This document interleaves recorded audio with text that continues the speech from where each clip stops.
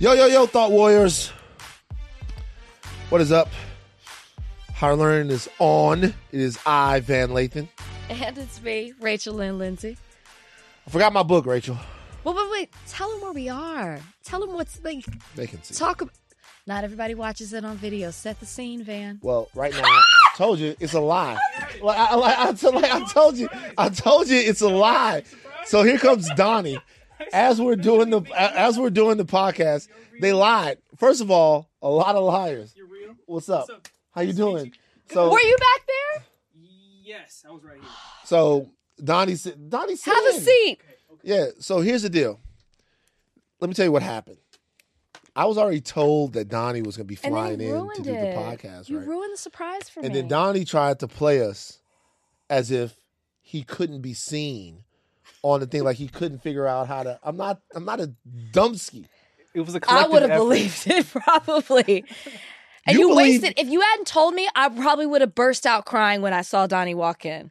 But you didn't you took that away from me. Donnie, we're so happy to have you here in the studio, live in the flesh. You've met Donnie before, right? Never.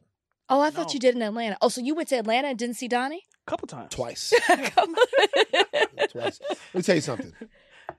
Rachel, we know that you believe the surprise. Last week, you believed that Bitcoin was mined on the side of the Great Wall of China. Man. So, speaking of last week, we have to talk about something. There's a new celebrity beef, Donnie. Is there? Rachel and Brandy. There's no beef. Not on my end. Let's look at what Brandy said to you and how she gathered you on Gathered me. on social Oh, is media. that the verb we're using? Yeah. She gathered me? So you're gonna say Brandy didn't gather you? She commented on your post. She commented. She didn't gather. That was a gather. I don't feel gathered.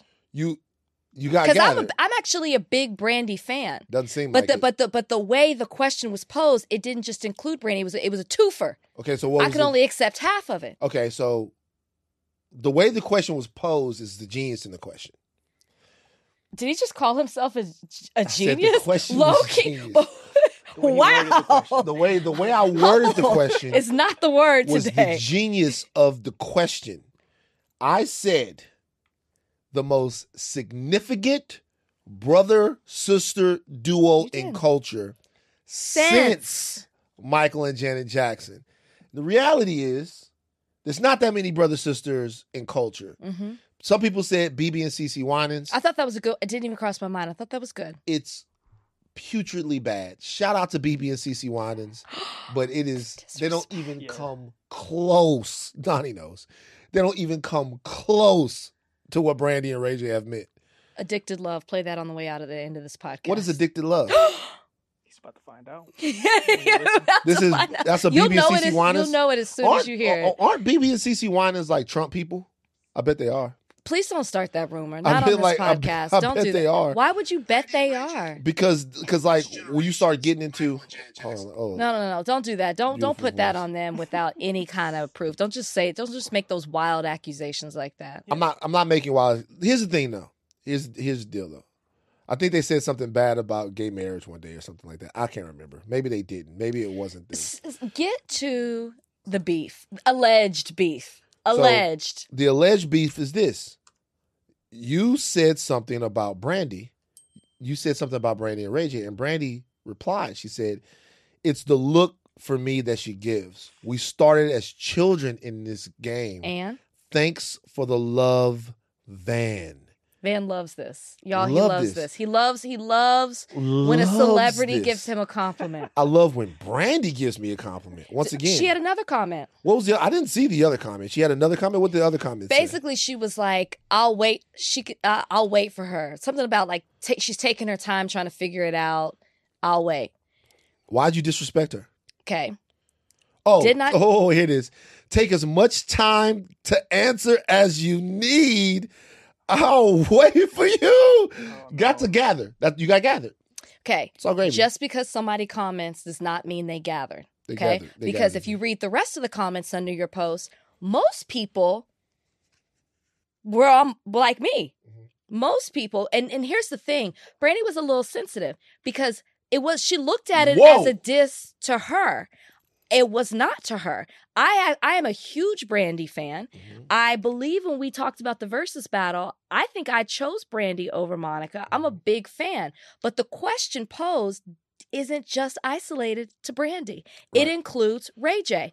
I don't look at Ray J as being significant to the culture like that. I'm sorry, I don't. Hold on. I don't. Whoa, hold on. And This I'm is how I not know alone in this. Let me. This is how I know I love you to death. But this It's is an how opinion. this is how I know you're a hater. Okay, Call me what you want. This is It's how I know my you're a hater. opinion. You're gonna say it again. You don't think Ray J is what? I said it once. As I don't think, because the question was since Michael and Janet, mind you, You don't think people- Ray J is significant to the culture? I don't think he is as significant as that. As like since Michael to say that they're the brother and sister duo that's as significant as Michael and I've Jackson. never said that. See, here's the Okay, thing. since whatever. Since. I get the point. The point is, and people made this comment under your post. Uh-huh. You don't just have to fill it with a brother and sister because it's slim pickings. The reason I couldn't name one is because there aren't that many brother-sister duos. There you have it. It's not like that, but that doesn't give them the spot. As people perfectly pointed out, just leave it blank. No, you don't have to leave it blank. The answer could be see, there isn't one. No, the you reality don't just is get this. to put because This is the reality. Brandy starts her career. She is a phenom. she's amazing. I'm talking about amazing. seriously, because look, you know what I have a problem with? I'm gonna be honest with you. I have a problem with niggas. Okay. I'll be real with you. Because sometimes we, like Michael and Janet, had success within black people, but they had white people's success too. Yes. And sometimes I think we don't really appreciate people unless they have white people's success. So let me. So No, the let me- question was about the culture, so So- I wasn't even basing it on white people. I know. So what I'm saying is there's no way you can say that within the culture and really outside of the culture that Ray J isn't culturally significant. There's no way that you can say that. I guess it's like, when I think of significance, I think of how they've impacted or affected the culture. Just because Ray J hasn't affected the culture? just because I know who he is and he's known for whatever various reasons, I Right. guess I just don't look at him that way. Okay. So Ray J hasn't affected the And culture. maybe I'm looking at it maybe I'm looking at significance as positive. Mm. And maybe that's my problem. I might be interpreting the word wrong. When I think of how they significantly impacted the culture, however they phrase the question, I guess I see positive. I don't think about that. I'm sorry, I don't think about that with Ray J. Call me a hater. So Apparently, I was not the only one. well, I think it's a lot of people that don't want to look at what Ray J has done because as significant? because look, so Ray J had hits on TV? Yes. Okay. Has Ray J had I hits? watched For the Love of Ray J. Sure, Has Ray J? So look, you watch For the Love of Ray I J. sure did. Culturally I also significant watched show. Flavor of Love. Right. Has I Ray also J watched had? Charm School. And people say you judge them in your book. I did, and I admit that though. People say you judge them. They don't have to say I said I judged them. So For the Love of Ray J, you watched it. Yes, You watched it. I did. Culturally significant. Does Ray J have hits? Well, wait a minute. Answer is yes. Okay. He's in film too. Ray J- Mars Attacks. Mars Attacks. Ray J I've got never seen movies. it. I've never All right. Ray J is a thriving businessman. And don't never forget that it was Ray J that put the most famous family on his back. You know what I'm saying? The most famous family in the world is not that family unless they take a trip down to Cabo and come back with the most culturally significant sex tape of all time. This is facts. The most culturally significant sex tape ever. This is facts. I don't know why you would want to say that. I don't understand. If we're looking at culture in this big 360 thing, I don't really understand how you could deny Ray J. I just told you how my interpretation of it. I think of it when you say culturally significant, I think of it in a positive way. And I don't see Ray J as having a positive impact on the culture. That's just me. What's positive? It's negative? Well, it's not like this on the same level as Brandy. It's negative? You think Ray J has had a negative? Why do you think so many people in your comments were hesitant to name Ray J? Nobody had a problem with Brandy. Why do you think people, because you act like I stand alone. If it was just me, I'd be like, maybe it's just me. Why do you think so many people in your comments feel the same way as I do? Because it's hard for niggas to love themselves. Get me into something else, please. That's right, because it's hard for No, niggas. no. It's hard You for got niggas nothing. to. You It's got hard for niggas to nothing. love themselves. You got nothing. They don't want to You look ain't at Ray giving me J and anything. love Ray J.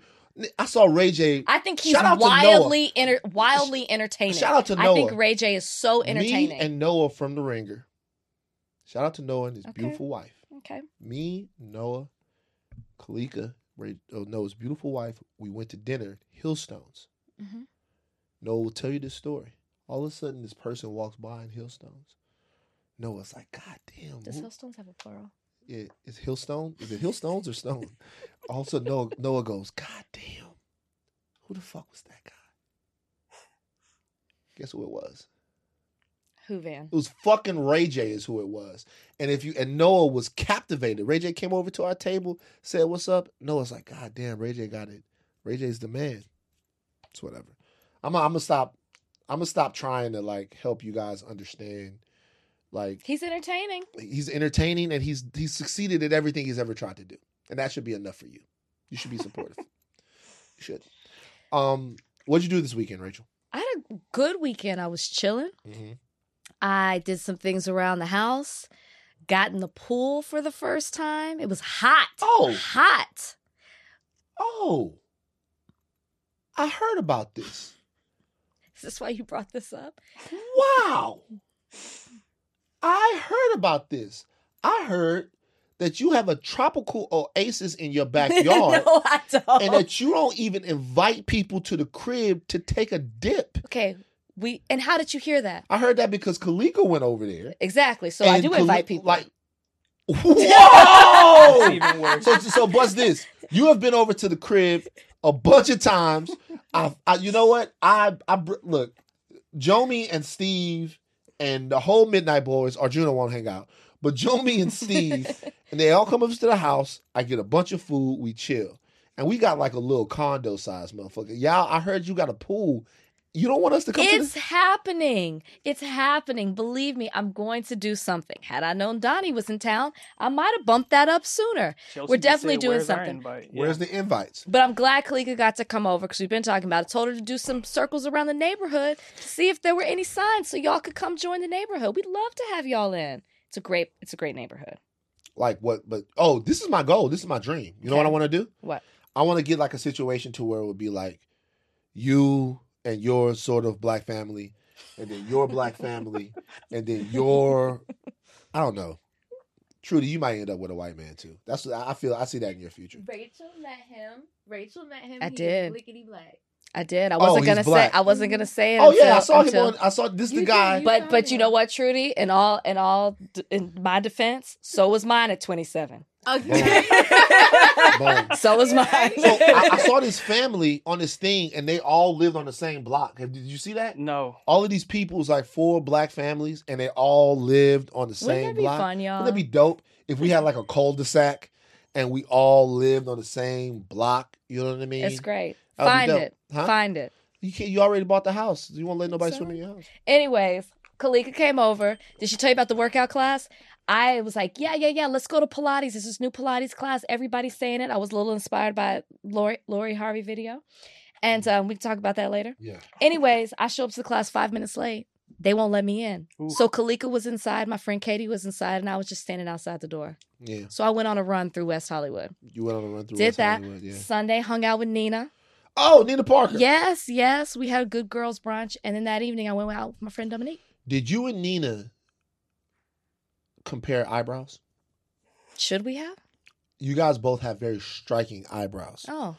It's a brow. We actually did have a brow conversation because she's going to tell me who she goes to because I'm probably going to start going to them. Why you don't like your brow person? Right I don't now? go to anybody. What do you do with Do your brows? yourself. I shape them myself. Oh, for real? Mhm. Oh, so really? Mhm. That's pretty impressive. I color them in. You All color that 'em stuff. in? Yeah. What is it? What do you call it when the people put the string on your face? Threading. What I haven't found It's a good. painful, right? I haven't. It's not as Nigga, bad. how You you get over. know? You got I've seen tattoos. it. It's like you got red. tattoos. Their faces turn red. It's not worse than getting a tattoo. It's not worse. Mm-mm. Trudy, have you ever been threaded before? Absolutely. What does it feel like? Your eyes just water, but it's like hair Needles? being plucked out one by one, but it's not that painful. I And know if they're doing pinches. like that, You do your brows good though. I would have thought you had a brow person. I had a bad experience. I got them laminated out here. If anybody's listening, do not get your brows laminated. Chart them off. What does that mean? Wait, hold on for a second. Women. We go through it. man. I'm sorry. Women go through it. We do. Remember in elementary school when you had the fucking laminator? And you could Okay, this is laminate not the different same things? thing, guys. That's what I'm Like, imagining. I though. you're like, you're walking around with her eyebrows laminated. Why would you laminate your That shit? actually has never crossed my mind. It's Why a would you- very popular thing. Like I saw white friends do it, but then I saw Julissa do it. So I was like, oh, this is let me go do it. Julissa Bermudez? Yes. She be boxing in my And they look amazing. Right. And so I was like, let me go get this done. I go get them done. And as soon as she puts the product on, I go, this smells like a perm. Mm. So they perm your eyebrows and they put the creamy like crack. a saran wrap over it. Interesting. And they let them cook. Well, they cooked them too long. So they get hard and then they just started, they were charring off. They were, Oh my God. they were gone. They were gone. And so I let them grow out for 6 months and I thought it was the way I took care of them because there's a detailed instruction. It happened again. So for 2 years, I haven't had them done. So I don't want anybody touching my eyebrows. because you got your shit laminated.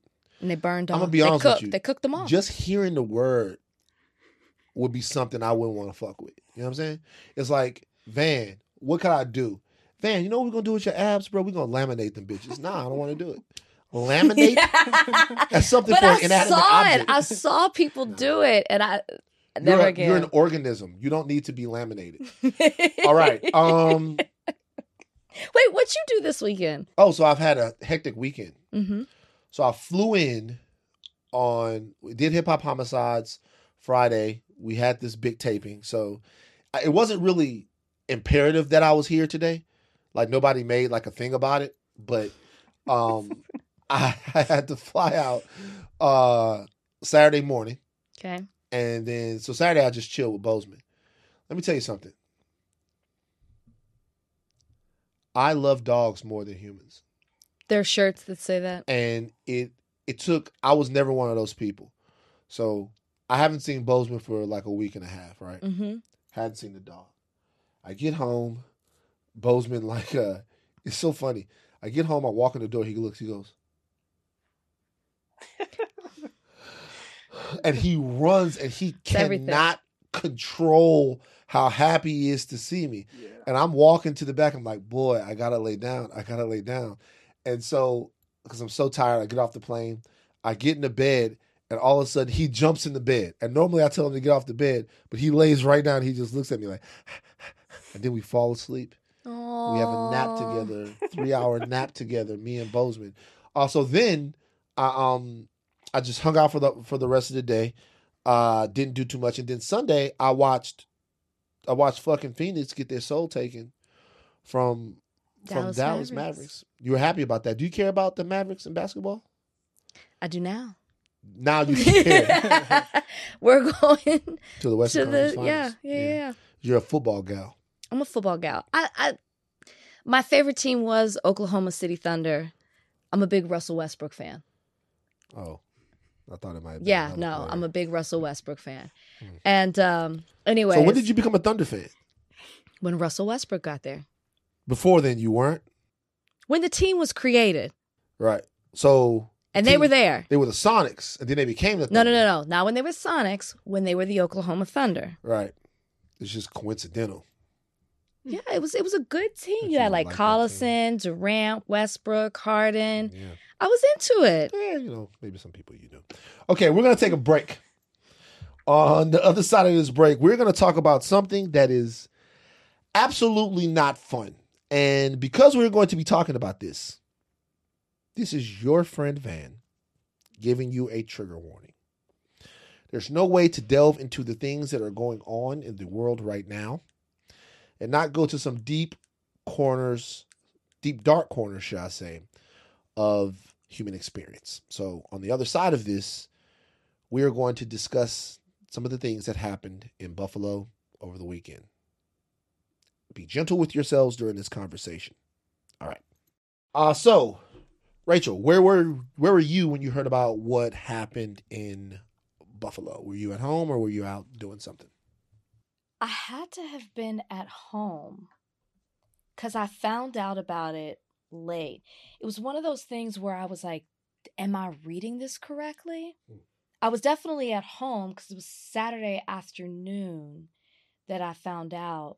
But like we talked about at the top of this podcast, Kalika was over. So I'm coming off of like working out, having good girl conversation, and I saw it and I was just like, no, I can't even look at this right now. It wasn't until later that night that I really read about what happened. So to answer your question, I was at home. Where were you? At the crib. These things come in from Twitter. Twitter is the fastest place with them. And just keeping up with it. I think the details on this one came out a little bit quicker than they normally do. 10 people killed, 3 wounded. A racially motivated shooting at a Buffalo supermarket. A white gunman killed 10 people, wounded 3 Saturday afternoon, Buffalo, New York. Peyton Gendron, an 18-year-old man, shot 13 people, 11 of whom were black and 2 of whom were white. The word is that he streamed this on social media.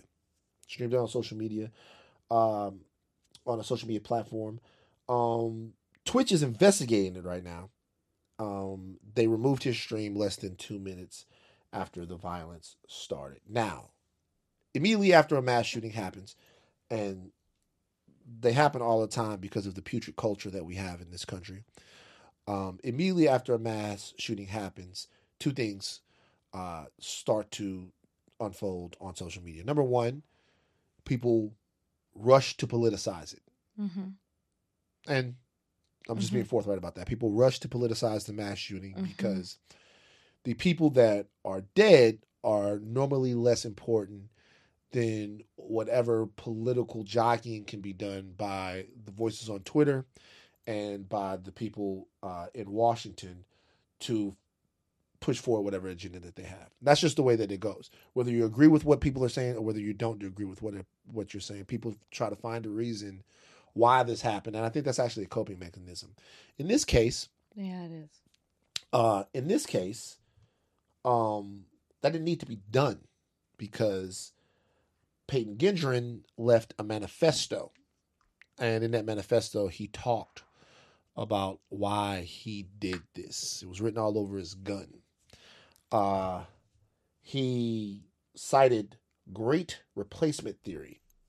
And the theory, something that asserts that there's an international effort to replace white Americans with people of color by encouraging immigration. We're going to talk about great replacement theory in a while and how that is something that's becoming more mainstream. But before we do, when you learned that this was a racist shooting, what did you think? When I saw 10 people killed and 3 wounded, I wasn't surprised. I wasn't surprised at all. I think what was surprising to me was the lengths, like the great lengths that he took to get to where he was at that supermarket, the detail in how he sought out that specific market in a specific neighborhood, and the manifesto behind it, which was 180 pages, and I obviously didn't read that. I think that's what was more of a whoa, okay. But when I thought about these killings, it was like, you can look at this situation, tragedy. I'm not going to call it just a situation. It's tragedy, this mass murder, these mass murders, and see everything that's wrong. Not everything, but a lot of things that are wrong in our country. Mm-hmm. Racism, gun control, white privilege, social media, the way politics even, because of everything he was saying in his manifesto. And so I guess I'm looking at that, and then at the same time I'm looking at this and I'm like, looking at all these people saying thoughts and prayers. I'm so heartbroken. And I thought about that and I'm like, what are you exactly heartbroken about? What are you exactly sad about? What are you exactly praying about? What is it that you're asking for? Because these are issues with the issues that I just talked about that have continued to exist, people have continued to bring to the forefront, people have continued to talk about, and that there needed to be some type of control over these things, some type of I don't know, policy, bill, law made around these certain things that have not been addressed because they've been politicized or however you want to look at it. So when you're heartbroken, exactly what? Because there has to be some type of accountability and action taken for what happened with this, because otherwise this is just going to be the beginning. Are you just saying words that you're heartbroken and you're sad and you're praying? Or do you actually really want to make a difference and make some sort of change? Because I don't want to say that this necessarily, I don't know if it could have been avoided or not. If there was, let's just say there was more gun control. Let's just say there was something that was, directly impacting racism or discrimination. I can't say that this would not have happened, but at least you would have known that as a country, we were trying to fight and prevent these things from happening because we've seen them happen before, whether it was against Black people, whether it was against the Latino community, whether it was against Asians, whether it was against Jews, whether it was against people in the LGBTQ plus community. We've seen it happen before, and nothing's being done. Nothing's being done.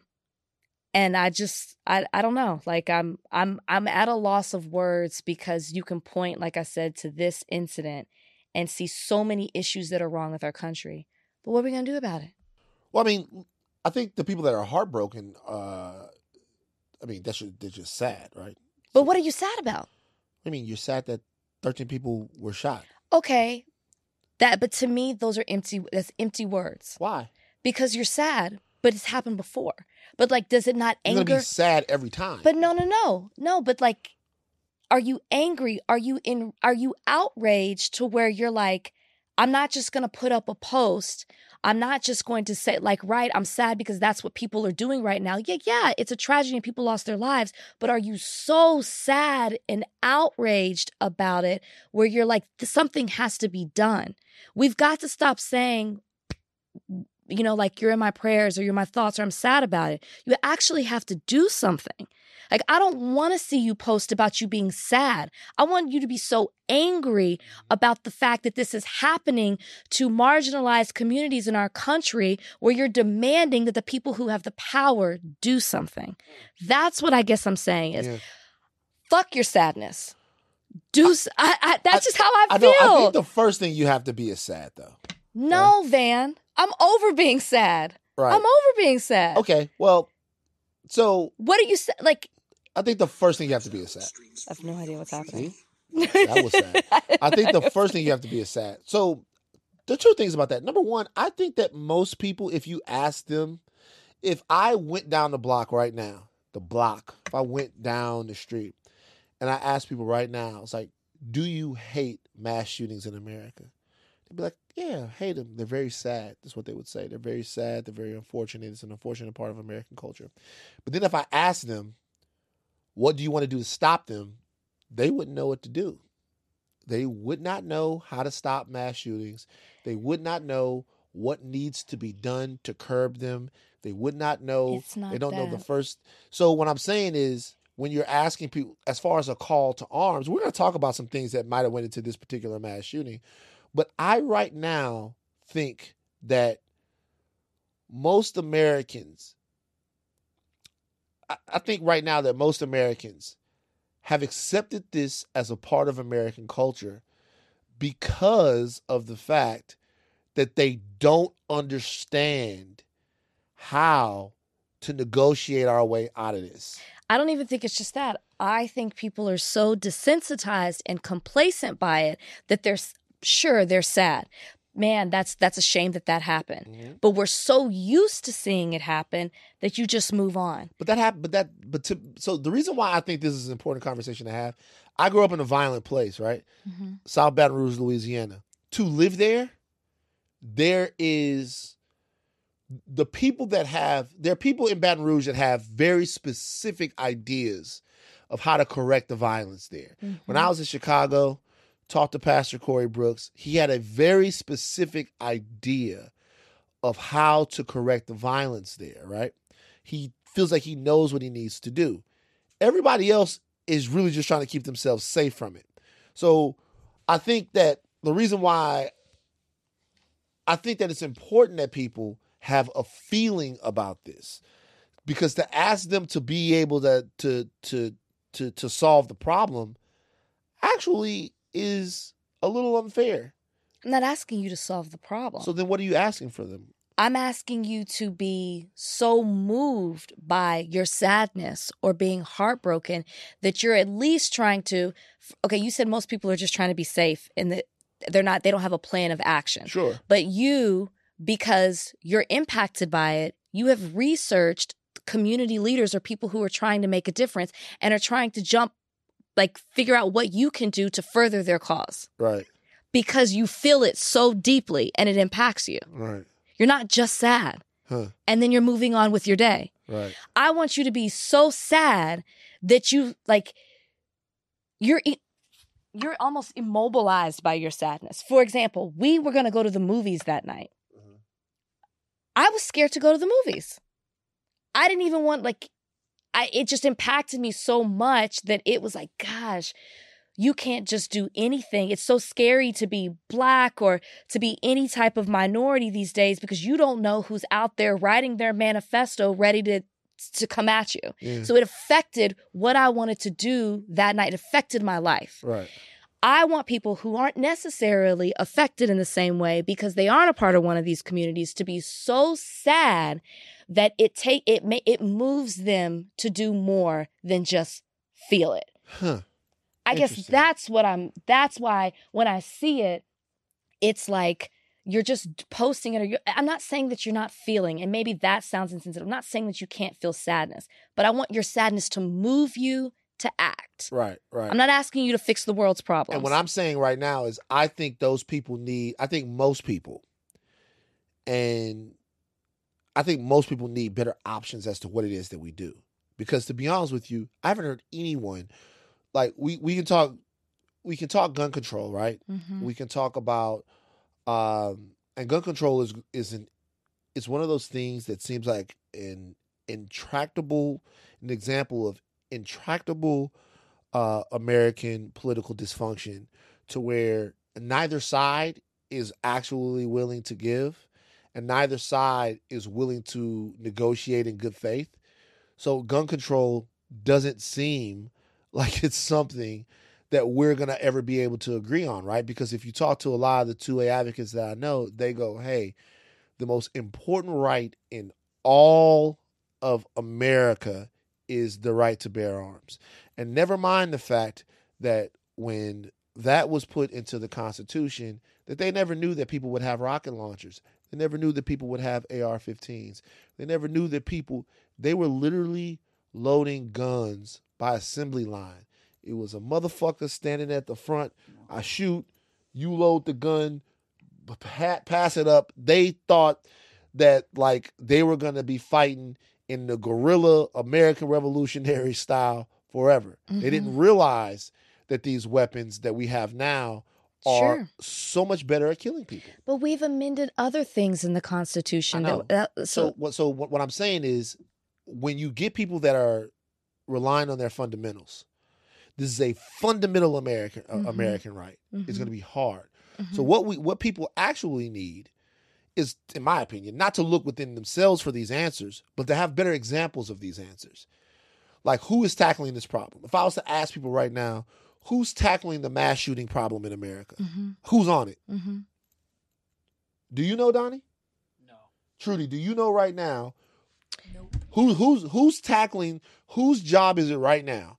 This is an American phenomenon that kills dozens, if not hundreds of Americans a year, and the rest of the country is gripped in fear. Like, you couldn't even go to the movies to see whatever bad movie you were going to go see. The rest of the country is gripped in fear. Who's on it? Who's taking care of it? Yeah, I can't point to a single person. So the reality is, if there's no leadership on that issue from the top down, I think it's actually unfair to ask the average American to come up with some sort of answer or some solution or some response when 13 people get killed in a shot. I'm not saying that they should have a solution, but it's like we're having this conversation and you're asking a legitimate question. So it's like, if we start asking, do you just feel sad in the moment and move on? Or are you starting to ask questions about how we can make a difference? And listen, it's not just gun control. This issue to me isn't just gun control. It's mental health. It's mental health, but look at where he was streaming it. Look at, is it Eli? Ellie, who was it that you wanted to bring on the other day? Had a really good point about gamers and video games. Who? Ellie Ellie Mystical. Mystical, yeah. As Ellie Mystical. He had a really, really good. Ellie Mystical? Is that what you said? His Mystical. name is Missile. Whoa. So bad with names. Wow. And I'll follow him on Twitter. Ellie Mystical. He should change his name to that. Ellie Mystical. He'll give you a little bit of politics and a little bit of shake your ass. Watch yourself. Ellie Mystical. I want. Hey man, we got to get Ellie Mystical on the podcast. Give me It's the name. Mystical. Ellie Mystical. I really have. I swear to God, I've always read it as mystical on Oh Twitter. my God! No wonder. I read it as mystical. Anyways, and because I screenshot it too. Where's my phone? Yeah. Anyways, he pointed out what people aren't talking about is this whole community on gaming. He said, to be clear, I'm not saying people who play shooters are going to learn how to shoot people. He's talking about games. And then he talks about the games he plays. He says, I play Destiny and I'd still be crap at alien invasion from the moon. I'm not saying even people who make racist comments are going to go out and shoot up a black grocery store. I'm saying that people who want to go out and shoot black people find community in gamer communities. Their dad is watching Fox while they play and stream whatever. Doesn't really matter the game. You can find toxic stuff in FF14, and FF14 is about fighting literal status. I don't know what FF14 is. Right. But his point is, I think that's Final Fantasy. okay, his point is that people are pointing to gun control or, Fox News or certain things. And he's like, but there are these, or 4chan or this dark web. But he's like, you should look at the gamer communities because festering within them, he said, I've never been called the N-word more times than playing games. And he's like, and I'm just playing a regular game. People are just spewing out this hate. It's not regulated. You're creating this community of gamers who are shooting and doing all these other things. And he's like, and nobody's monitoring that. Nobody's looking at that. But if you look deeper into the community, there's a problem there.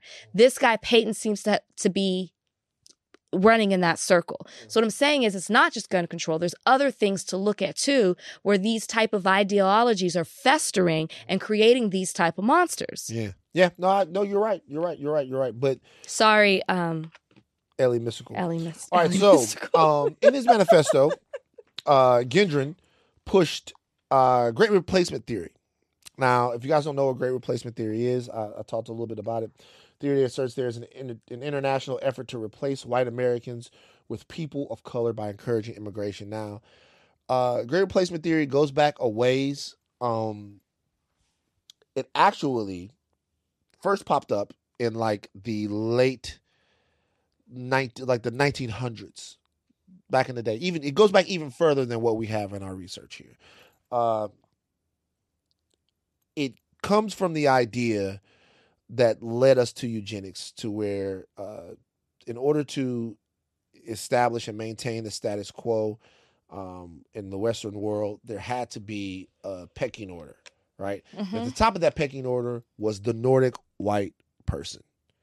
The Nordic white person seen as more intelligent, more competent, more ready to take on the world. And a lot of the things that ended up, one of the great examples of replacement theory and sort of the adherence to it was here in America, as Native Americans and Black people were kept in a certain place with limited movement and limited access, in order to ensure that they would never replace their white masters or white overlords or whatever, right? And that happens after slavery is over.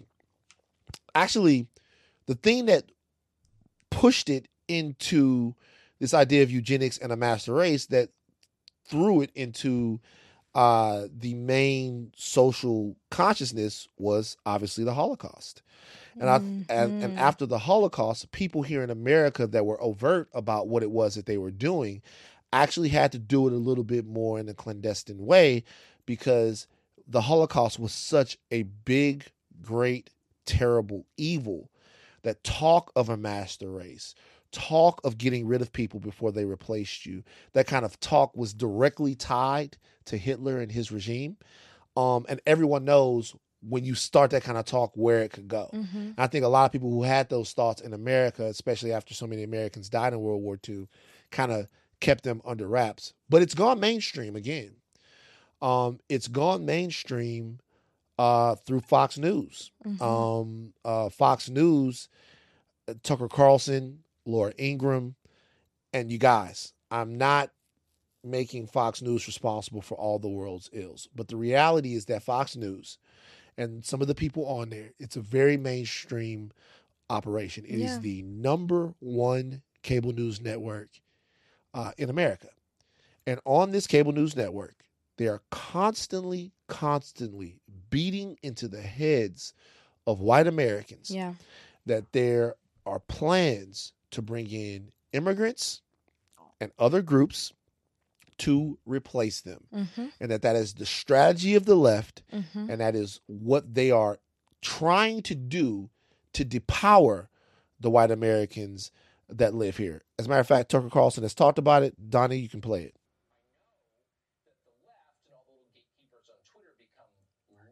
Hysterical if you use the term replacement, if you suggest the Democratic Party is trying to replace the current electorate, the voters now casting ballots, with new people, more obedient voters from the third world. But they become hysterical because that's what's happening, actually. In political terms, this policy is called the Great Replacement, the replacement of legacy Americans with more obedient people from faraway countries. Legacy Americans. The replacement of legacy Americans with more obedient people from other countries. So that kind of dog whistling, and really that's not actually like dog whistling. That's pretty much outright flat out saying it. Puts people into a situation that I think everyone who talks and explores these issues should be very, very conscious of. Okay. So you have great replacement theory. What you're essentially telling people is they're trying to take society from you. They're trying to diminish you. What that is doing is putting people in a fight or flight. Yes. And that makes people go, what the fuck? They're trying to imagine if someone came to your house right now, the new house that you bought with the pool that you won't let nobody swim in. Imagine someone comes to your crib right now and says, hey, just to let you know, the people across the street, they're going to come take this house from you. Not that they're they're going to come take this place from you and put somebody else in this home that you feel like you own, that you feel like you're entitled to. They're going to put somebody else in there. What would you be willing to do to protect the place that you live, especially if you think someone's going to take it from you by either force or by usury or trickery? Yeah, we're going to war. Right. And if people think that this is the first example of replacement theory being cited in a mass shooting, you are wrong. You are super wrong. 2018, 2019, and 22. In October 2018, a gunman killed 11 people, injured 6. Synagogue attack, Pittsburgh, Pennsylvania. The gunman believed that Jews were deliberately importing non-white immigrants into the United States as part of a conspiracy against the white race. New Zealand, Christchurch. I know you guys remember that. Part of the manifesto. He named his manifesto The Great Replacement in reference to a book that he had read. Then, of course, we have 2019, an El Paso shooting. He posted an online manifesto called The Inconvenient Truth and alluded to the Great Replacement and expressed support for the Christchurch shooter. Now in 2022, you have another one. This doctrine is not something that's politically incorrect. This doctrine is not something that is out of left field or inconvenient to hear. This is war talk. Yeah. This is battle talk, and this is killing folks speak. Yeah. And if you want to do something to hold people responsible for what happened in Buffalo, the people that you should hold responsible are the people who are propagating that and their sponsors and anyone that's around them. Because the reality of the situation is words have consequences and they have meaning. And people are getting their fucking heads blown off because Tucker Carlson, Laura Ingraham, and a host of other people are utilizing this type of saber rattling, which is what this is, to drive viewers to their shows and to drive money into political coffers for politicians that believe this shit as well. I was just about to say, and politicians. You've got senators and congressmen and women who are actually saying this exact phrase as well. the great replacement theory. And I think what you did is so important because too often people will say, oh, this person went in and killed all these people. They're crazy.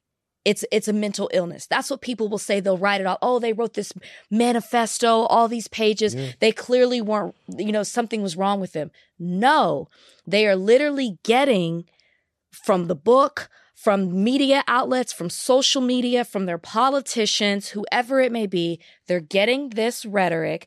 They're taking it in. They're feeling like they're being threatened. They're feeling like they have to go to war. They're writing it out and then they're acting on it. That's not attributed. Maybe there is mental illness behind it, but you can't call this a coincidence. You can't just write it off that. You have to connect the fact that there is this theory out here. People are believing that theory and now they're acting on that theory. And if that is the case, which it seems to be, then this is not going to stop at all. Right. So who's going to protect us? Right. That's what it comes down to. Who's going to protect us? Well, I really do think that America, that there needs to be a specific task force, and maybe there is somewhere, dedicated to studying, preventing, and examining mass shootings here, because it's becoming such a big part of the culture. And as things get more fucked up, you start to ask yourself whether or not these are actually mass shootings, or are these the beginning salvos in a much bigger, much bloodier conflict to come. And you start to wonder whether or not these people are shooters or soldiers. Because remember, politics is war without bloodshed. What we're seeing now is our American politics get bloody. And they're getting bloody pretty quickly. What happened at the Capitol was an attack. And what's happening now in a lot of these people, they're attacks. All right. We are going to take a break, come right back. Okay. There is a discourse. There is a discourse.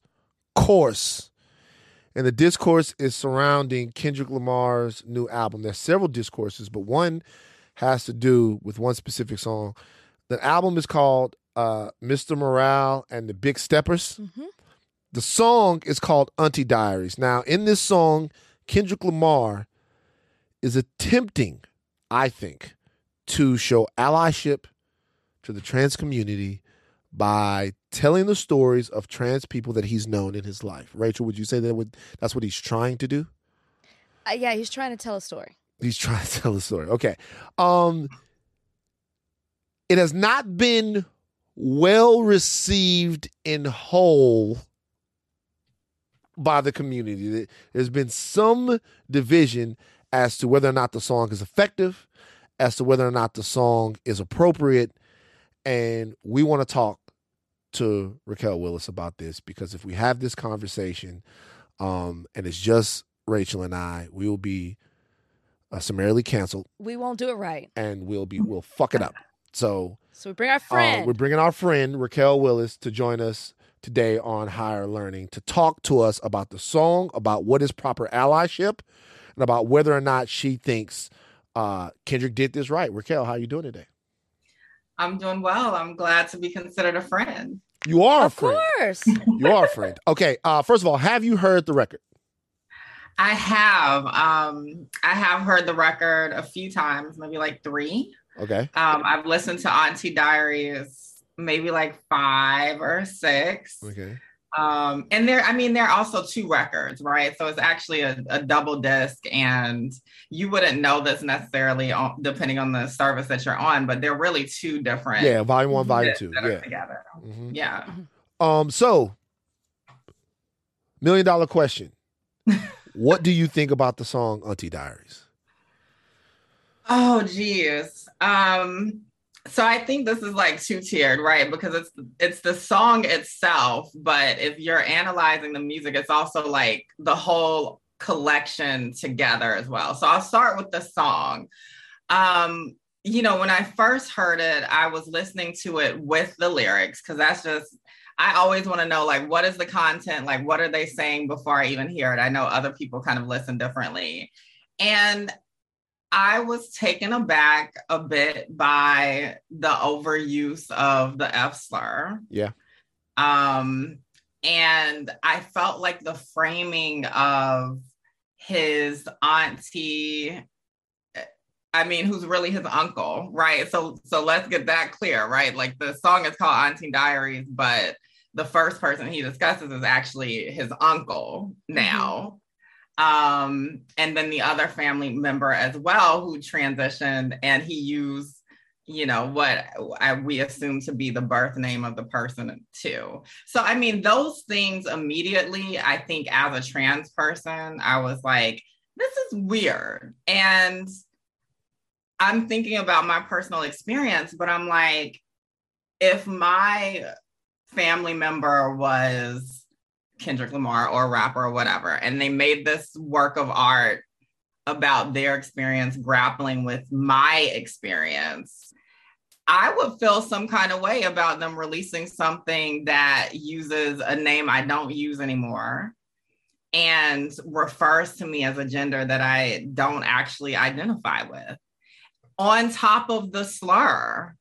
And I get people's explanation that, oh, well, this is art. He's showing his evolution from being more ignorant as a kid to now. But I think when people were saying, like, how would you feel if someone who was white, right? And I know he ends with this point, but if say Taylor Swift came out with a song that was like, nigga, nigga, nigga. Oh, I used to say that, but I don't say it anymore. I'm just saying it in this song for an effect. We would all feel some kind of way. And so I think it shows in this reaction to it how much we accept certain things as just definite offense and don't accept certain things, particularly when they come from certain groups, as offensive. Like they're just not seen as valid enough critiques for us to be like, it's off limits for you to use those slurs against the LGBTQ community. Raquel, it's interesting. I want to pick up on something that you said when you referenced Taylor Swift. Could there be an argument made that there's a difference in the type of artistry that Taylor Swift has versus Kendrick Lamar? Taylor Swift sings about sweaters and cardigans and pop things and ex-relationships and things like that. But Kendrick is a conscious rapper, I guess was what you would call it, and makes you think a lot deeper on certain subjects and also likes to take you through a journey through his music, album, whatever it may be, where sometimes songs, the end of a song can pick up and carry into the next song on the album. Could you say that that's what he was trying, like that you said you listened to it 5 or 6 times. Could you see this as possibly like, or as you continue to listen to this, that he was telling a story and the use of certain pronouns in the wrong way, using the F word was supposed to be jarring because he wanted to shock certain people as he was telling this story? Yeah, I mean, I hear that, but okay, so we're going to talk about different genres. Then let's stay in the same genre. If Eminem released a song that had multiple lines in it that was saying the N-word over and over again, and put that out and then said it was about his evolution from being, you know, racist or white supremacist or whatever to whatever he would be now, I still don't think that we would receive it the same way. I think that the execution is off. I think in some way it is commendable that he is talking about these experiences in this way in this album. And I can give that, right? Because we need to be having a lot more conversations around the experiences of Black LGBTQ plus folks in families, in our churches, et cetera. I think that is beautiful. I personally feel like, and of course there are other folks who feel this way, the execution is off. I think he could have done this even better without the over-reliance on the slur. Even if he just said it once, personally, I would have been like, okay, I get it. But the overuse, I don't think that it was necessary for him to get his point across. Do you think the song is a net positive or a net negative? Does the song push us forward or take us back? interesting. I think it's important for us to think about who his audience was, right? I think it's hard to say his audience was trans people or queer people. You know, his audience is, in general, cishet folks, right? And him explaining this journey, that's a piece of it. So the net positive piece, I think it's hard to say, and we'll have to see. But I think I just worry what this can mean for folks who will continue to gaslight trans people in particular and say, oh, well, I'm getting your name wrong. I'm getting your pronouns wrong. I'm getting your identity wrong, but I'm trying. And isn't that enough? And it's almost done in a gaslighty kind of way, right? And I think we know how that feels as Black people because white people do it as well, right? You know, like I think that we've got to get beyond that. So I would hope that this will push us to have better conversations in hip hop, but I don't know. I could easily see the dude down the street, you know, saying, oh, I'm trying, but not actually be trying, you know? Can I follow that up real quick? Mm-hmm. I actually disagree with you. You know, I think my problem with white people is that they don't try. Is that like my problem with white people, like my problem with white people isn't in the trying, because the trying is always worth the conversation, because the trying will be clumsy. Like if you post a black square for your Instagram and that makes you think that you're one of the Black Panthers, I'm never really going to come too directly at you, because that's something that we can build upon. Like now, and then I can have a conversation with you, and the conversation can be, okay, now let's talk about how you do it right. But oftentimes my problem with white America isn't the fact that they say that they're trying, is the fact that they say that they've already done it. That they say, hey, we gave you affirmative action. Hey, we gave you this. Hey, we gave you that. Hey, that was a long time ago. Hey, none of these things are real. And because they say that, they go, okay, it's over, figure it out. The ones that are trying, or the ones that say that they are trying, we can have a conversation about how they're trying and about where they're getting it wrong. And sometimes my fear is that if Kendrick Lamar is in fact trying and doing it poorly and like doing it wrong, doing it bad, the word is jarring. It's jarring anytime I hear it now, right? So in doing it wrong, isn't there a way to approach the conversation to where if his end goal is to make sure that people understand, respect, and appreciate the humanity of gay and trans folk, isn't there a way to have a conversation with him about the way you do that that's in a way that doesn't sort of kick him in his nuts, which I feel like is what some of the people have just been like, yo, this is all fucked up. Like, he's attempting to change the perspective of the audience that listens to him, which we said it was cis people. And really, to be honest with you, it's also a bunch of hood niggas and a bunch of niggas that don't know how fucked up they are. And he's trying to tell them, you're fucked up. And he's fucked up, so it's coming out kind of fucked up. Do you see what I'm trying to say? Like, what do you like, isn't the trying worth something?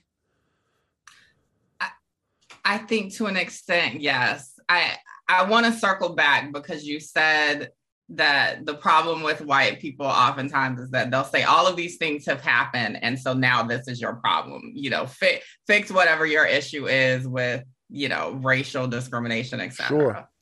Queer and trans people, I mean, first of all, I'm a Black trans woman, so I get that part from white people. And then I also get from cis people who don't want to be critiqued that the cancel train is coming. We get that, oh, well, you guys got gay marriage, so like, what is really hard for you anymore, right? We get those type of things. We don't ever get to the deeper conversation about what our actual experiences are like beyond bodies and the medical pieces of things and all of that. And my part in it, in thinking about Kendrick, it's hard for me to give him that free pass. You know, this is a Pulitzer Prize winning man. This is one of the most gifted musicians we have. Certainly. And for him to be this clumsy on this topic and then disseminate it out to the public, it's hard for me to be like, well, at least you tried, because we don't do that with any other barometer for Kendrick. Someone that we hold on such a high level. I think what would have been powerful is for us to have the conversation ahead of time.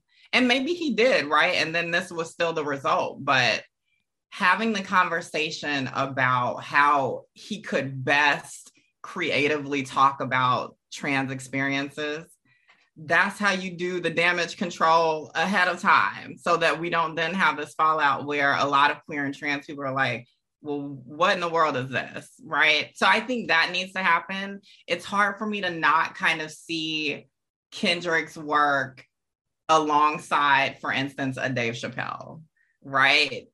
But also, you know, the time and the proximity. But I think there's a way that we are seeing a lot of particularly cishet Black men who have platforms and careers trying to talk about queer and trans issues and being clumsy with it, and then trying to couch it in, well, at least I tried. And it's like, you could try a lot harder on this. I think that we're expected to give free passes to them. And then, so then what is next, right? We get shut down whenever we make a critique, right? We get told, oh, well, you guys are never going to be satisfied. You guys are always asking for too much. And I think that is frustrating as well for a lot of queer and trans people, particularly Black ones. You know, something you said about Eminem, if he said the N-word, but the intent of that song was to show his journey of how he realized that was wrong.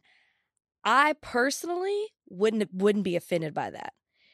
If I could focus, I really think if the intent was to explain how wrong it was, and I'm going to tell you why. Raquel, now see, when the Nigga Diaries comes out, when somebody makes a song called the Nigga Diaries, but the song is not called, it would be called F-Word Diaries. That's not what the song is called.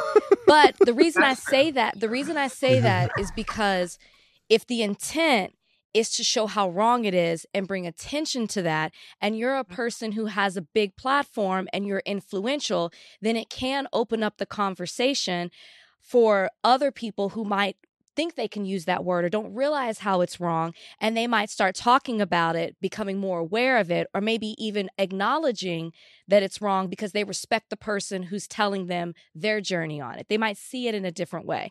That's why I say I wouldn't necessarily have a problem with it. But my question is, Van started off with his first question saying, or talking about this, that Kendrick was showing allyship. One, do you think Kendrick is an ally? And two, if not, what could Kendrick do from this point on to show that he is, or what would you like to see from him to build on this song if his intent was to bring awareness or to speak to an audience that might not be receptive of this topic? Yeah, I mean, is he an ally? You know, I think a part of the allyship is, for me, a continuous demonstrated commitment to showing up for a community or for a person, right? You know, so maybe there are more things he can do. I think that this is one thing, right, we can point to. And sure, maybe his heart is in the right space. Does he consider himself an ally, right? Or is this just a one-off thing and it's not about the community, it's about a topic, a concept in this time? I don't know. You know, when I think about allyship, I think we have these kind of basic ideas of what that means. Allyship to me isn't really just getting names right and getting pronouns right. Like, that's the bare freaking minimum, you know? I think allyship is us having these conversations consistently, having a commitment to growing. And then, hey, if you got, you know, bank like Kendrick and you say you care about the trans community, are you donating to Black trans-led organizations? Are you showing up to support the community in a bigger way? That's what allyship looks like to me. And that's not the same for every Black trans person or queer person, you know, but I think that those are some things. I hope he continues to have, you know, more conversations. And you know, when I think about the intent versus impact piece, you know, there's a way that this general discourse ignores the impact that a work like this has on the community that it's discussing, right? Like you can say, oh, it's about the audience being transformed. Okay, but a community is implicated in this, right? And so then now all of these trans people, all these queer people are getting asked about, you know, all of these things that maybe they don't want to have to carry the burden of educating people, right, on stuff that they should have Googled like 10 years ago, you know? So I think that we've got to add some more nuance into the impact intent conversation and actually be clear about who we mean when we talk about impact. Is the impact on the trans community that's being discussed or the queer community being discussed? Or is the impact on supposedly the people being transformed? So you know what so when I heard the song, so this is the issue with that for me. When I heard the song, like I was, I'm the worst, because when I heard the song, I was legitimately moved. I thought to myself, how fucking brave. Because it spoke to you. And as soon as I posted the song, I posted the song like, wow. How brave. Knowing the misogyny and the homophobia and the transphobia that runs rampant in a lot of the ears that consume that song, I'm thinking to myself, how fucking brave, right? And it's the moment I post the song, it was like, Van furthering the agenda. Van furthering the agenda. Van furthering the agenda. So I got the people over here saying that I was furthering the gay and trans agenda.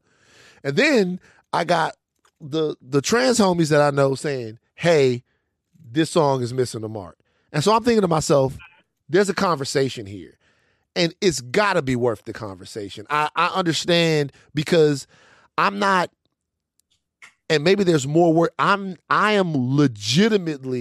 was legitimately befuddled about the legitimately. I thought it was. I did too. I legitimately thought, oh my God, what a fucking step forward for hip hop. And then to know that it's not, was like, damn, I got to find out why. So I wasn't meaning to burden anybody by having a conversation, but I legitimately didn't know. And Raquel, how are we so far apart? Because I had the same response that Van had. Like, how are we so off? I would have been shocked if people were responding in the opposite way. Right. I really thought, especially, and I guess it's that last part of the song where you even see the music is building up as he's challenging certain things, specifically religion, that spoke to me. And it's this whole humanity over that I was like, this is... And you know that nigga dropped the mic. He was like, fuck this, I'm going to be on the cover of GLAAD. I'm the fucking man. Like, how are we so off? You know that nigga dropped the mic after he was doing... How are we so far off, Raquel? He could have been. Yeah, how are we so far apart? You know, it's so interesting because I've been thinking about this in reverse too, because I got the people who reached out to me are cis men reached out to me. I had a cis gay friend reach out to me. I had a cis straight dude friend who we like bond over music. And they were like, how y'all were, right? Like they were like, this is revolutionary. This is game changing. Right. And I'm just like, okay. But you know, I want to be transparent. I don't want to be like consistently the bearer of bad news, right? Like I don't want to be the drag. And I feel like every time we have these conversations, you know, on one hand, I see why a lot of cis people are like, y'all are never going to be satisfied. I hear that. But then on the other side, I have to deal with, oh, well, every time I open my mouth, you're expecting me to be a drag, right? And I get it. Nobody wants to be told that something that they think is a breakthrough might not be as much of a breakthrough as they think it is, right? Like that is just real. You know, people need positive affirmation all the time. The distance piece, I think it's about understanding the stakes. You know, like, again, back to the black square that you brought up, Van, like, I'm sure there are some mic drops from some white people when they posted that black square in June 2020. Raquel, they thought they figured it out. They were like, yo, they were like, hey, like you could tell you walking down the street, you see them, they're like, yeah, nigga, it's us. It's us against them. And we gonna win because of the black square. No, I'm with you. I completely understand. And so with that, right, black folks know, and there were black people who posted the black squares too. Like, let's be clear, it wasn't just white people. We do dumb shit too. It's just, you know, in the hindsight, you know, it's easy for us to be like they were on some shit and nobody else was. But anyway, the thing with the black square is, okay, so what does this mean? This doesn't bring George Floyd back. Yeah. This doesn't end police brutality. You know, this doesn't mean that you actually see Black people as human. And so I think with this song, while I know a lot of people who have felt like it was revolutionary, it's still a basic conversation from a Pulitzer Prize winning rapper and multi-Grammy award winning rapper who hasn't contended with the fact that outside of his own healing around accepting his loved ones and family members, which it'll be impressive to me when he meets a trans person on the street and doesn't look at them like they're a freaking animal. That's not the same as like you loving someone that you already love. Like it was already kind of grandfathered in.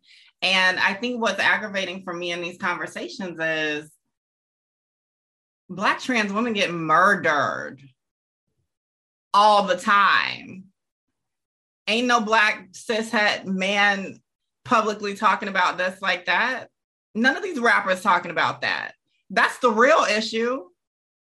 What about the Black trans women who can't walk down the street without fear of being violated in multiple different ways, right? And so I think it can be great that people want to be excited and give fanfare to a start, but we are beyond a start.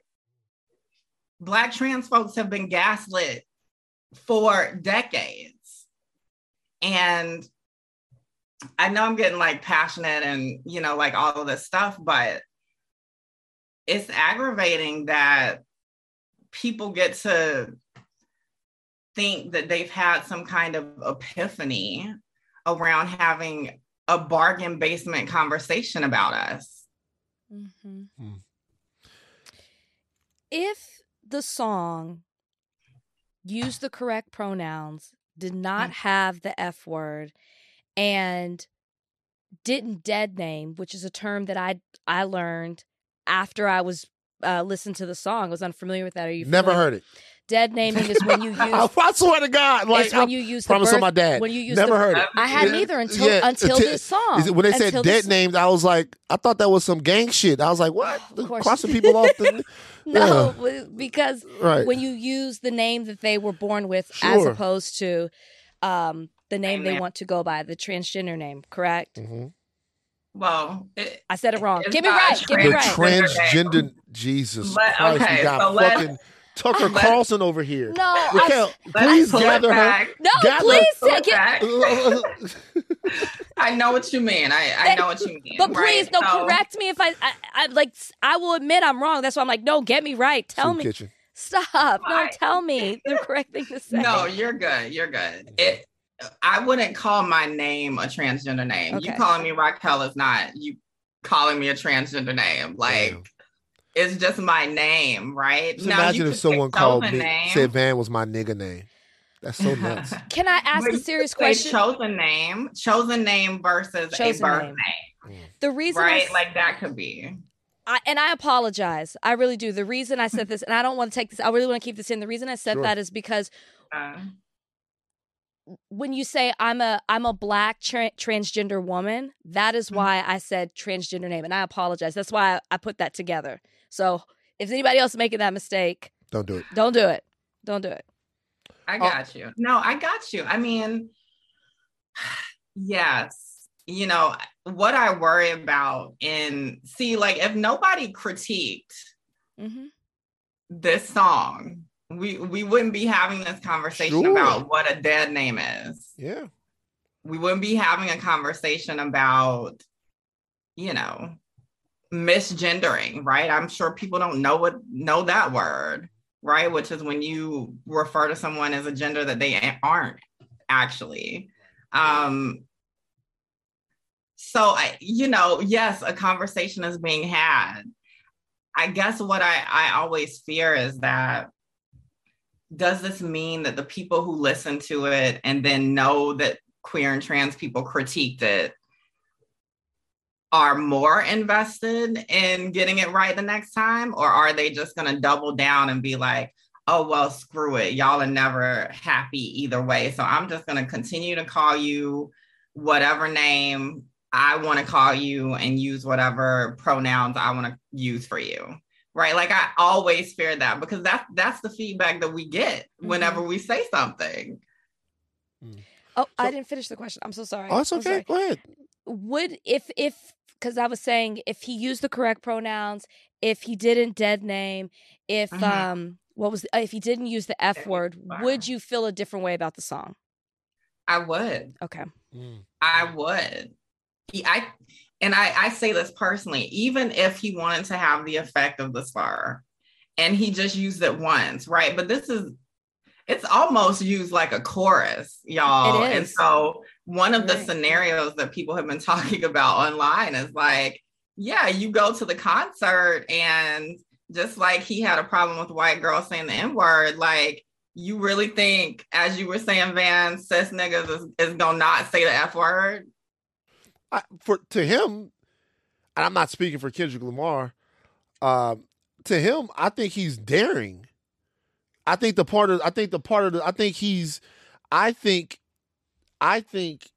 he is purposefully daring, because you the way that you speak, right? You put the N-word in the song, and it is one of the greatest rap paradoxes that you put it in your song. You know, what if somebody wants to sing that Trinidad James? You know, nigga. How you gonna sing the song? You can't sing the song. You gotta leave the song because you white. You can't sing the song. So for Kendrick, when he did that, when he stopped that, what he was doing was he was saying, this art isn't necessarily for you. This part of the song isn't necessarily for you. So when he leaves the song, he says, okay, if you want to say this, then you also have to be comfortable with other people saying that.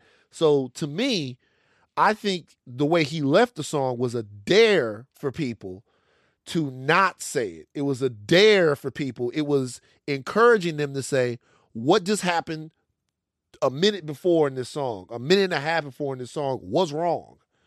What's wrong? I did something, it's wrong. And if you want to do this, you have to be okay with someone doing this and offending your culture. Now, to be honest with you, that doesn't make hearing the word any less jarring. And I knew that would be an issue. But I think if he was somewhere and he did hear that, he would stop people from saying it. I think that. But at the same time, it's kind of almost the same thing with the N-word. It would be like, why did you put it there in the first place? All right. I want to ask you one last thing, just so we know. Is there anyone, and this is, if there's no one you can think of, but I'm really curious, is there anyone that's an ally to the trans community that you think there's someone who's doing it right?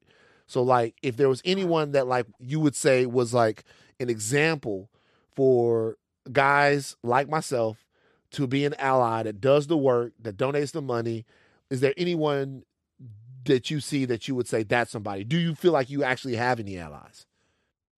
I do. I definitely feel like I have allies and comrades and, folks who are invested.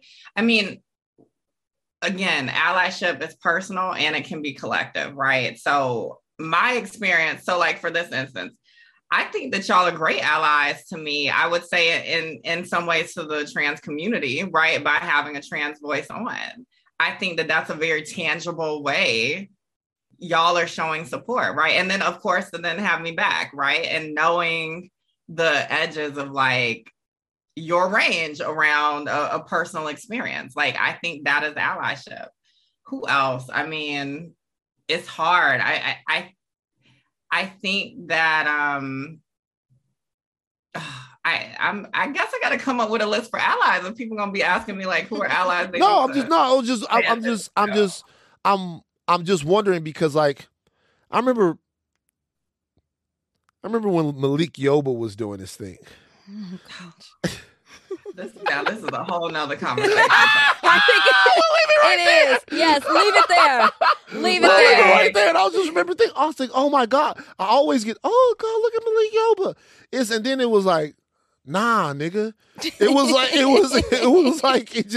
it went from sugar to shit in no time flat. Now, you know what?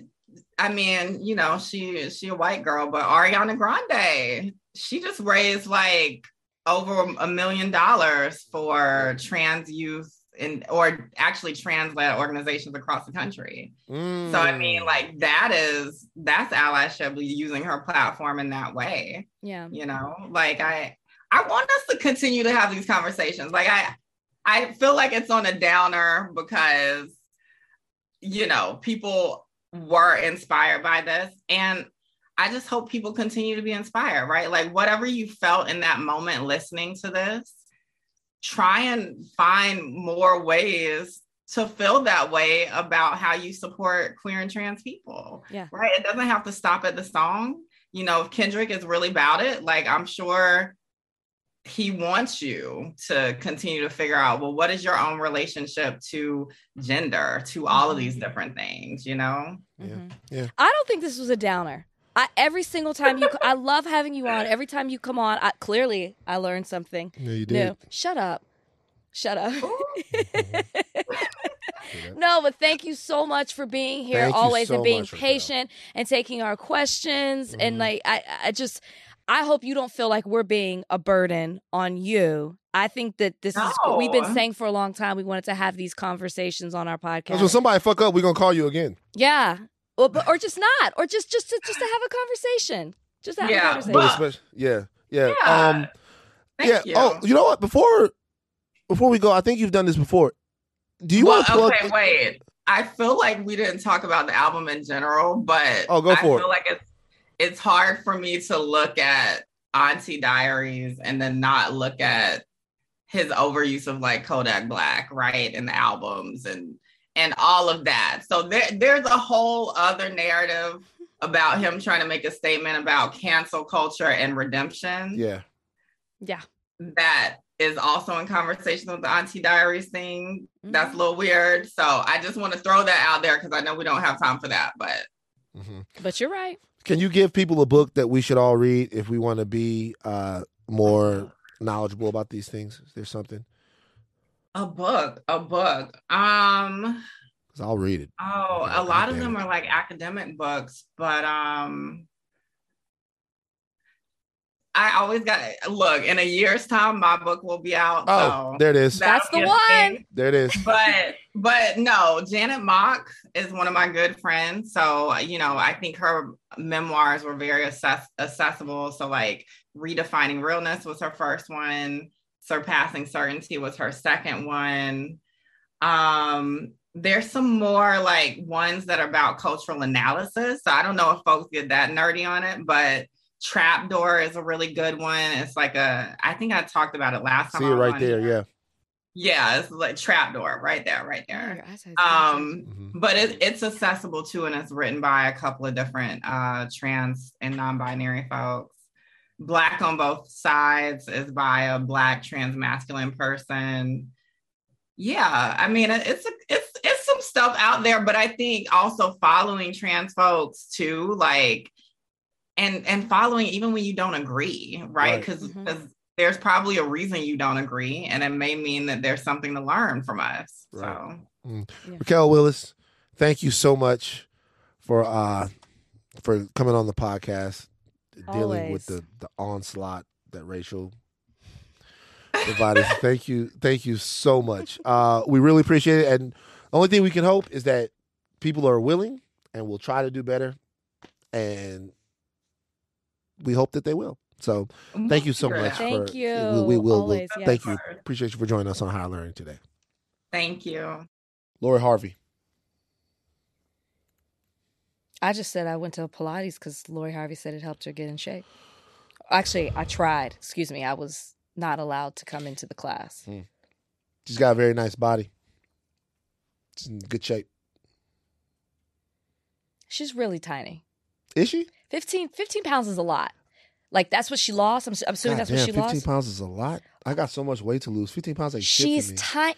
You have to realize it's based on her height, her Right. size.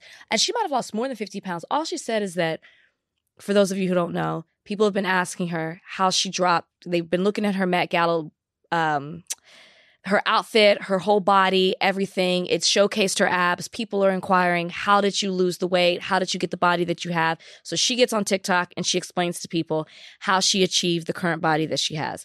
She says that she put on 15 pounds with Michael B. Jordan. She did not say how many pounds she dropped. I think she's smaller than I've ever seen her before. So I think she actually dropped more than 15 pounds.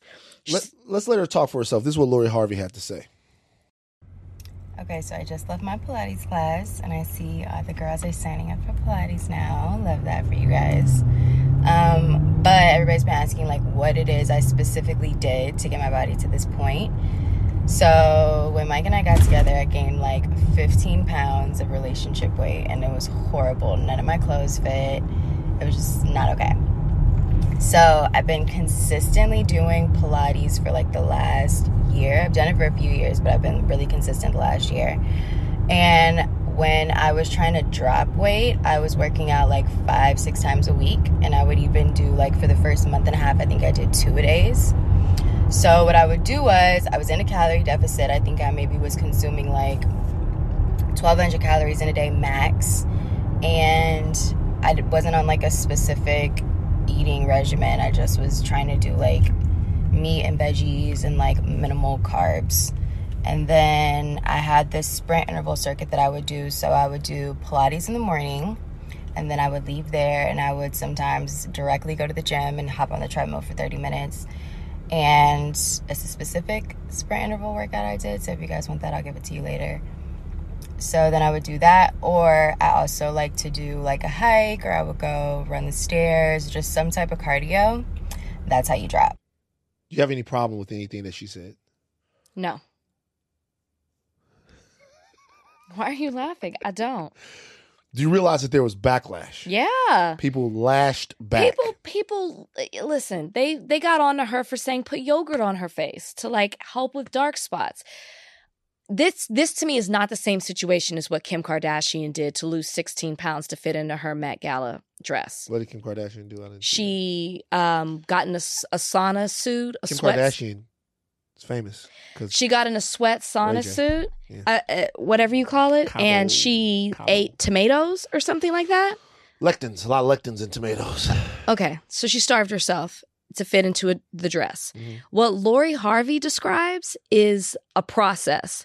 And I think that people have to use everything in context, right? She talks about that she ate max 1,200 calories a day. That's obviously based on her height, her whatever weight she was. I'm sure she's obviously rich, guys. She's got a nutritionist. She's got a chef probably. She has a trainer. She's got somebody advising her how to do it. And she says that she was doing Pilates over the last year. Yeah. This isn't some crash course thing that she did in 2 weeks like Kim Kardashian did. It's not the same thing. People ask, she told them, and now they want to hold it against her. I don't see it as that big of a deal. I love how Kim Kardashian just caught strays in this conversation for absolutely zero reason. Like Kim, she caught strays from a lot of people for what she talked about. I know, but like, But why are we talking about Kim? This is about what Lori Harvey said. Because this comes off the heels of Kim Kardashian basically bragging about the 16 pounds that she lost, which people are attributing as, they're calling this toxic beauty. And Lori Harvey then talks about her Met Gala body and why she looks that way. And so it comes off the heels of that conversation. That's why I'm talking about it. So you're saying that Kim Kardashian was toxic beauty. Lori Harvey is not toxic beauty. That was toxic beauty. Lori Harvey was toxic beauty? No, what Kim did, But that Lori is, Harvey isn't she's toxic promoting. beauty. No, Why? I just explained all of why. But I don't see the difference though. So you don't see the difference in a year-long process versus doing it in less than 2 weeks? I see that one person was more efficient. They got there faster, my nigga. I'm not even And going the to reality- and the entertain reality this. I'm is, not doing I this. don't You're have- I not don't- serious. I I'm don't- not going to do I this. am serious. So you agree with people starving themselves for 10 days to achieve. Do you know what? You know what? I'm gonna be honest with you. I don't give a fuck. See, it's toxic. It's toxic. So here's the thing. But I don't see the difference though. So my thing is I don't see. So people are mad about Lori Harvey. Like a lot of people's bodies are different, People's bodies are different. You're right. and I know a lot of people who have attempted to do different things and attempted to try different things in order to fit things. Mm-hmm. Wedding dresses. I know some of my homies that want to fit in their tux. I understand that. And these are adults you're talking about, These right? are adults, right? Yeah. I understand that people had a problem with what Lori Harvey said because it seems as if she's telling women to eat 1,200 calories a day. I didn't see it that way. I saw as she was saying that she ate 1,200 That's how I calories saw a day it. because that's something that she wanted to do. By the way, what this really is about more than anything is why on earth would you hold yourself to the status of somebody who ain't got no job? Remember now, you got to wake up, you got to take You're your right. ass downtown, you got to go downtown, you got to sit in your cubicle, you got to work, you got to come home. Your goals, this is what Fat, Crazy, and Tired is about. And this is something that I'm learning. Your goals have to be for you. Right. If your goal is to look like Lori Harvey, first of all, there might be a genetic component. Second of all, Lori Harvey works out all day. Jennifer Lopez, oh my God, she looks so great. She's fucking 75 years old. Guess what? She works out all day long. You're right. When you're playing with your kids and doing all of this stuff, Jennifer Lopez is running up a fucking hill somewhere because that's her business. Right. Lori Harvey is in the beauty business. So whatever has to happen for Lori Harvey to be what she considers to be beautiful, she is going to do. That is her business. Have no problem with what she said. Understand why some people might want to explore the beauty standard that she is setting, but that's not really for me to talk about. It's for the ladies to discuss amongst themselves and sort of legislate what is acceptable. I don't see a difference in the Kim Kardashian thing. I see a difference because of the way they talked about it personally. But to your response of to each their own, and you talk about what you realize in your 40s.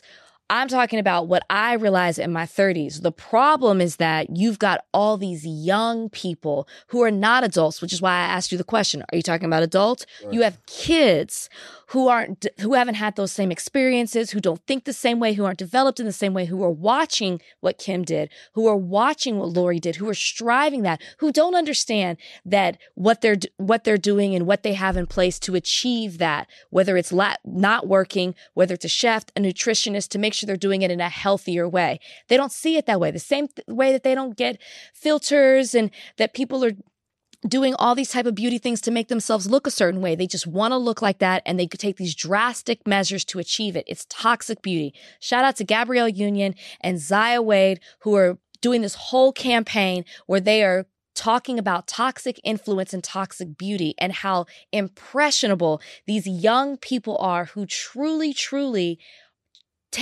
do unhealthy things and do it in an extreme way to try to achieve what Kim Kardashian or even a Lori Harvey are doing. To me, the way Lori Harvey explained it was in a much better way than what Kim Kardashian did, but that's just how I read it. Right. But I feel you. I'm sick of the word toxic, though. I'm not gonna lie, man. Well, that's fine, but the reality is that there are a lot of young people. Stupid. But you're talking to as a person who's in bullshit. their 40s. No, these kids are so impressionable. I'll never forget. We was at basketball practice. I'm not gonna say the guy's name. Adults again. No, basketball practice when I was in high school. We were in basketball practice, and it was this guy. I'm not gonna say his name. He was on the wrestling team. He had to make weight, so he's in a sauna suit. He asked them to turn the air conditioner off in the gym. And he was in a sauna suit, running around the gym for hours while we practicing to try to drop weight so that he could wrestle. And I remember looking at him and being like, this nigga's dumb. This is a dumb nigga. And we looked and we watched. And very soon, after practice was over, he was still running. He looked at someone and he passed out. And you know what we did? Nothing. You kept playing basketball. The reason why we did nothing because we looked at him and we were like, you know what, you dumbass, because you didn't want to take care of yourself. It was obviously stupid. But you know what? If this nigga wanted to run around the gym for an hour and a half in a sauna suit to try to make weight for some shit, that's on him. It's not toxic, it's dumb. You have no idea what people are going individually, what people may be going through. You're right. You look at it on the outside. No, I said that's why I said individually. I look at myself every day, you fat blob. I said individually, but at that age and that pressure, and you have no idea what insecurities that person was going through. They were taking extreme. Obviously, it's dumb. What does that have to do with Lori Harvey, though? That people will take. I don't think what Lori Harvey's, the way she explained it, she almost talked for 2 minutes explaining it. What does that have to do with Kim Kardashian either, though? She wanted to eat tomatoes to fit into the thing? To fit in the dress. It's the way that she talked about it. It's like she was bragging about what she did. And so many people look at Kim and think that, and want to look at her. They go into these plastic surgeons, do filters, do certain things to look like Kim Kardashian, which she obviously has a lot of help and assistance and done things to look the way that she does, that people don't have access to. It would be a lot better if she explained things in a healthy way. I have been on I went to a retreat right before the start of this year, and it was amazing. And they put you on a meal plan based on your size. And mine was 1,200 calories a day. And we would work out, and you saw a nutritionist, and you did all these things that these measures were in place, that it was in a safe way. Mm-hmm. And you could increase your calories if you wanted to, but based on my size, I was 1,200. It was totally doable in that environment. I never felt sick. I never felt unhealthy. I was being monitored, but I couldn't keep that going in the real world because of all the other distractions that I have. But I did it in a certain environment. I can't go home and do that myself. Question. Mm-hmm. Would it be considered toxic beauty to laminate a part of your body? It's not unhealthy. Some would say you're laminating things. It's not unhealthy. You laminated your eyebrows. Yeah. Laminate. I did. What's the definition? So it's a perm. I'll tell you exactly what it is. They perm your eyebrows. It's different. Perm is perm. Laminate. No. The laminating is a perm. Laminate. They got laminate flooring. Okay. Laminate. Laminate, whatever. They got laminates. Not the same thing. It is. You got. Look up laminating brows. Laminate definition. Let me see real quick. Overlay with a layer of plastic or some other protective material. And they do that. They put the perm on, and then they put the saran wrap over your brows. Nuts. Toxic beauty. It's toxic beauty. I'm sorry. Maybe you don't like the word toxic, but it's problematic. I just think that they're sort of words, and you just followed up toxic with another overused word.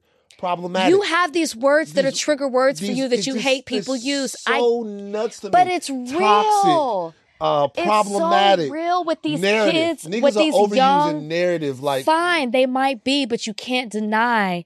Hate the word. Use your own words. Same definition. You can't deny that there are a whole group of girls, young girls, that try to emulate what they see people do because they're so desperate to look a certain way. So call it whatever you want. But what I'm telling you is whatever is good for the goose. Because if Kim K is wrong, then Lori Harvey's wrong. You can see it that way. Yeah. I don't. Well, okay. A Rachel's choice. Would you like to talk about Alfonso Ribeiro refusing to do the Carlton dance? Or Candace Owens making a fool of Patrisse Cullors? Candace Owens. Okay. You guys, Candace Owens picked up a victory. There's no denying it. And that's the only way to put it. Candace Owens went on the road in hostile territory and picked up a big dub. She's basically the Dallas Mavericks. Like, Candace Owens won, and she won by a lot. Patrisse Cullors went on social media and talked about an exchange that she had with Candace Owens, or I guess it wasn't an exchange, an incident where Candace Owens showed up to her house, one of the homes that they say she owns, and tried to demand to interview Patrisse Cullors. You know what? Let's play the audio of Patrisse Cullors. Donnie, do we have that? This is Patrisse Cullors on what she said happened. This morning, I woke up to Candace Owens being outside of my house with a news crew. She was demanding that I come outside. Hello. I was just looking to speak to whoever is at this property because it's listed as the Black Lives Matter property. Sir? Hello? The fact that she's came outside my house and demanded things, harassed me, is unacceptable. We're not trying to harass you. We'll gladly leave. We're just wondering if we can speak to anybody. Y'all, I really need my family to be safe. I need to be safe. I need my child to be safe.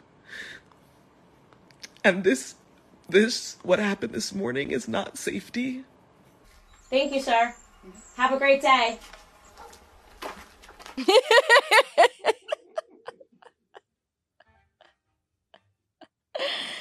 Let me tell you something.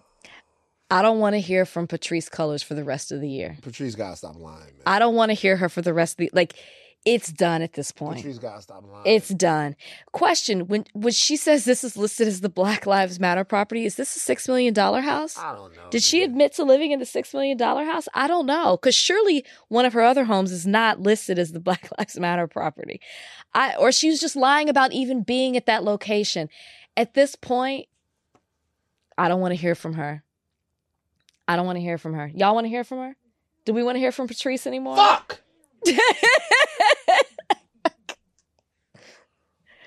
Has she responded to this? It's laughable. The fact that she let Candace Owens make a fool of her. So here's the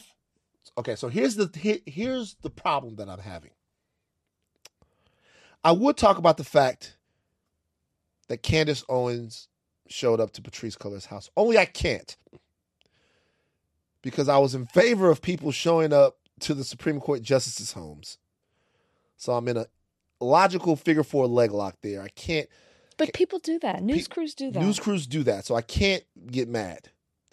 The fact of the matter is, Patrisse Cullors painted an interaction that never happened. And I wish that wasn't true. But it is. Fucking Candace Owens one-upped Patrisse Cullors, and this is starting to become an issue. This has nothing to do with anyone else that is in Black Lives Matter or that has been in Black Lives Matter. It is starting to become concerning about how Patrisse Cullors is, how forthright she is, and how much we can trust her. I am not saying that she maybe wasn't scared that Candace Owens came out. I'm saying she had no reason to be, and the picture that she painted of that interaction is not fucking true. You need to let it go. I don't want to let it go. You man. have to let it go. Why you cannot. You know what? No. Don't you know what? She did this to herself. No. Don't you know what me? You got to make sure. You plus the Ray J thing, you off code today. No. Because a lot of people agree with me on the Ray J thing, on your comments. A lot of people are out. Why you keep my comments are the most putrid place that these you could weren't possibly putrid because a lot of people said BB and CC, and I was like, that's a good, not on the that's level. a good point. BB and CC not on the level. You trashed BB and CC. Let's be clear. You called them out, and you accused them of being Trump supporters. I don't give a fuck about BB and CC like that. Wow, I love CC. That's y'all. Look, I don't give a fuck about BB. And he wants to get on the meme. He's over here praising a Ray J and hating on BB and CC. Ray J has meant more to me in my life than BB Winans has. I'm sorry. What the NCC? And CC. Shout out to BB and CC Winans. Wow. Shout out to the whole Winans. Really shout out to Mario Winans. I love the whole. Shout out to all the Winans. But you expect me to put them over Brandy and Ray J? No. Stop putting Brandy. Take Brandy out. Let's go back we to Candace. agree on Let's go Brandy. back to Candace Owens. But listen, let's go back to Patrice. Right. Patrice did. The fact that you're saying starting to, the fact that you're questioning, can we trust her? We can't. And it's not a starting. There have been a number of things at this point where it's like, you can't believe anything that Patrice says at this point, which is why I said I don't want to hear from her. But the more problematic thing is, we joke about this being a victory for Candace Owens, but the problem is, it is a victory, and it plays right into her whole theory about Black Lives Matter not being a real thing, being a joke, being a fraud. This is what she says. Not just her theory, your theory too. Stop. It plays right into that theory of hers, and that's what you and everybody on the Reddit was saying. She will take this and use this moment and all the things that have come out about Patrice in regards to her relation with Black Lives Matter, and will further her agenda about this whole movement being a fraud. That's the real issue, and that's what is not funny because of what Patrice. Because None of it is funny because of Patrice's lies. It's no. The side-by-side video was funny. The side-by-side video was funny. You're absolutely right. And that's the bigger issue. And something else should be noted. These people that we're talking about, they aren't safe. Like, Alicia Garza's name was mentioned in the guy's manifesto. These people, they aren't safe. Yeah. They have security. They aren't safe. It's true. So we have to take great care of when someone comes out and says something like that. We have to take great care of our people. We have to take great care of the people that are working on our behalf. Patrice Cullors cried wolf. Got to do better. She cried wolf. I have not done one iota of the work that Patrice Cullors has done. This is me in no way casting any aspersions on what she has done and what she has tried to do. But she's on shaky ground right now. Yeah, we're talking about this stuff. She's on shaky ground right now. And we can't afford for her to be. We can't afford it. That's it. We can't afford for her to be. This was all fucked up. Candace Owens won this exchange. When's the last time Candace Owens won something in the culture? She won. She clearly won. I don't have a very serious question today. This last fucking topic has cheesed me to the point of no return. I watched that video. I almost broke my MacBook. I'm like, why? Fuck! Oh, this topic. I was like... It's like what, people like Van is always making excuses for Black Lives Matter. I think this is actually about me. God is trying to show me something. And what do you think that may be? I don't know. God is trying to show me, maybe not to give. God is trying to show me that maybe I ride too hard for shit. Because I've been riding. Maybe I ride too hard for people. I could clearly, Ray J. Okay, let's go back and look one more time before we go. Because go look at what? Just everything that Ray J has accomplished. Close us out. Take us, Johnny. Take us home. Just real quick. With Addicted Love. Right. Just real quick. Seriously. I don't. Look how big Ray J's Wikipedia is. Ray J got his Wikipedia is like Love and Hip Hop, VH1 Family Reunion, The Conversation. He's been on Insecure, Celebrity Big Brother, Leave It to Stevie, Notorious. He played himself, Love and Hip Hop Hollywood, Jonah Melissa Know Best, The Ricky Smiley Show, Ridiculousness, The Monique Show, Brandy and Ray J and Family Business. You forgot about that one. I'm going to make it clear, I love Randy. A lot of people have long Wikipedia pages. I'm sure Stevie J probably has some of the same. Sharknado 3, Save the Last Dance 2, Steel, Christmas at Water's Edge, Once Upon a Time. Were these straight to video movies? These were straight to video. Dear Santa, I Need a Date. The app that stole Christmas. He got the Scooty bikes. I'm seriously. Were the Scooty bikes successful? Because he said right, the Scooty bikes were successful. By the way, I'm not bullshitting you. Ray J really is to be commended. He really is. I'm not saying that he hasn't done good things or big things or successful things. What year did Ray J sign to Electra Records? Probably as a kid. 95. Okay? Let It Go peaked at number 25 on the charts. The Dr. Dolittle soundtrack. Wait, we gotta go. We gotta go. We gotta go. I can't handle it. We gotta go. Shout out Ray J, man. Take thinking caps off, but do not stop learning. I am Van Lathan Jr. I'm Rachel Lynn Lindsay. We are live in person, Higher Learning, and new announcement. We got a Higher Learning YouTube channel now. YouTube channel. It's just go to YouTube and search Higher Learning. That's it. I mean, it'll be right there. And if you can't do that, then actually the movie popped up. So for real? Fuck. Never mind. It's a movie too. What? Tell him, Donnie. Say Higher Learning Van with Van Donnie, Lathan and Rachel Donnie, Lindsay. Tell them how That's they can get there. Seriously. YouTube.com/higher learning. There you go. Simple. Tap in with us, guys. All right, peace.